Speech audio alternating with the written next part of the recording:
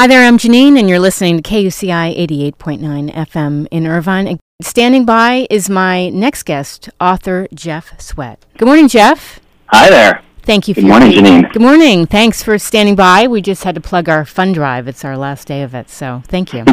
It's important.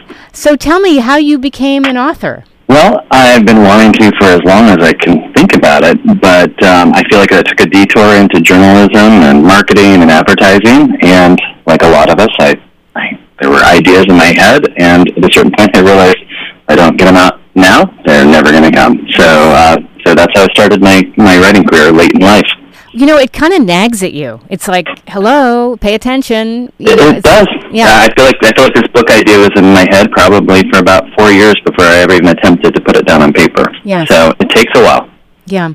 And it's interesting. The name of my show is Get the Funk Out. And sometimes we get into these moments in life where we are in a funk. We don't really like what we're doing. We feel this nagging, this need to do something else. We don't quite know what it is. Or maybe we do and we don't have the confidence.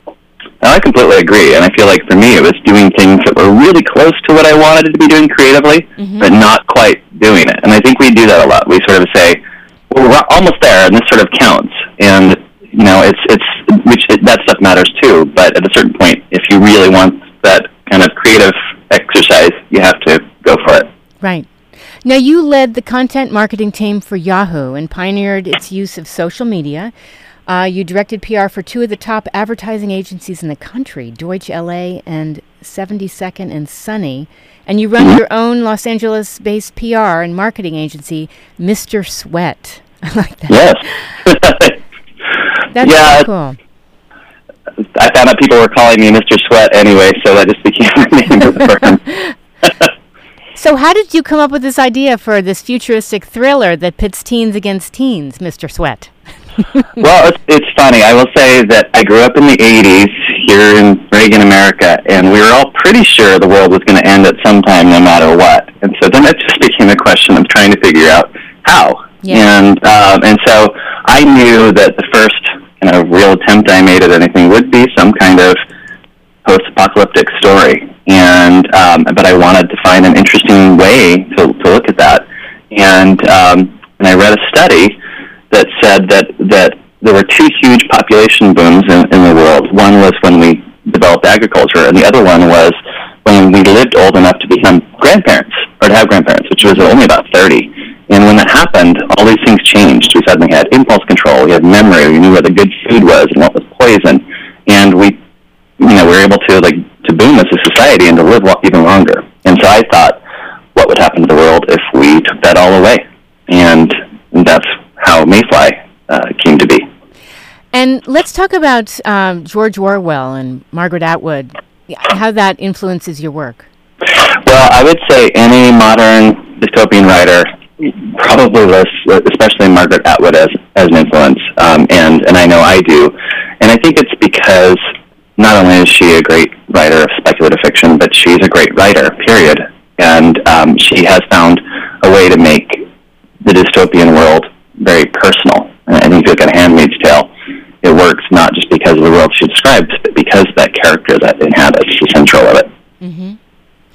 So as a first-time author, what was this process like, writing this book? Well, it was, I decided to, I think the biggest obstacle was just starting. And so I scheduled a writing class as a way to make myself turn in that first chapter. Good idea. And I did it on May 1st, and I decided, kind of in the back of my head, decided to finish it in a year. And I didn't even know if that was possible. Mm-hmm. I was working full-time in advertising and with 3 kids, so there wasn't really a lot of time. And about, I would say, a month away from that goal, I realized that it was actually achievable, and I decided I was really going to do it. And I actually decided to give myself a little reward of a little vacation trip if I did it. Nice. And what I didn't realize was that I thought I was maybe 10,000 words away from the end, and I was really more like 25,000 words away from the end. Yeah.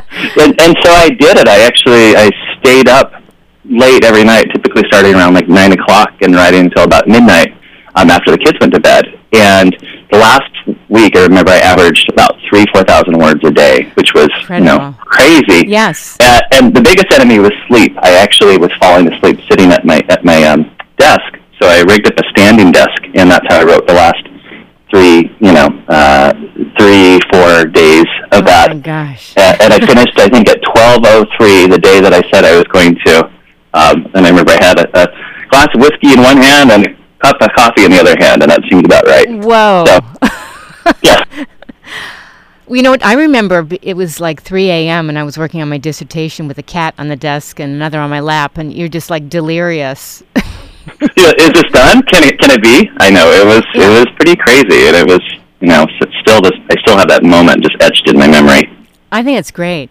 I don't know if I could be writing at midnight. I'm more of a morning person. I'd rather get up at 5 with coffee and no one's up. So. Oh yeah, I feel like I would do a lot better if I could figure that out. I feel like the world's a little too busy at night. Oh yes. It's a lot of writing done. Yeah, I don't know. And 3 kids, I'd be collapsing. I had amazing support from my wife who actually agreed to get them away from me for a little bit for that brief period of time, and I think it would be really difficult without a good support system. Absolutely. So shout out to your wife. Yeah. Definitely. So what's Generation K? Can you talk about that? Yeah, so it's funny. We did some marketing research for this book, and it was actually done by one of my agency clients named North in Portland. And I don't know if it's typically done for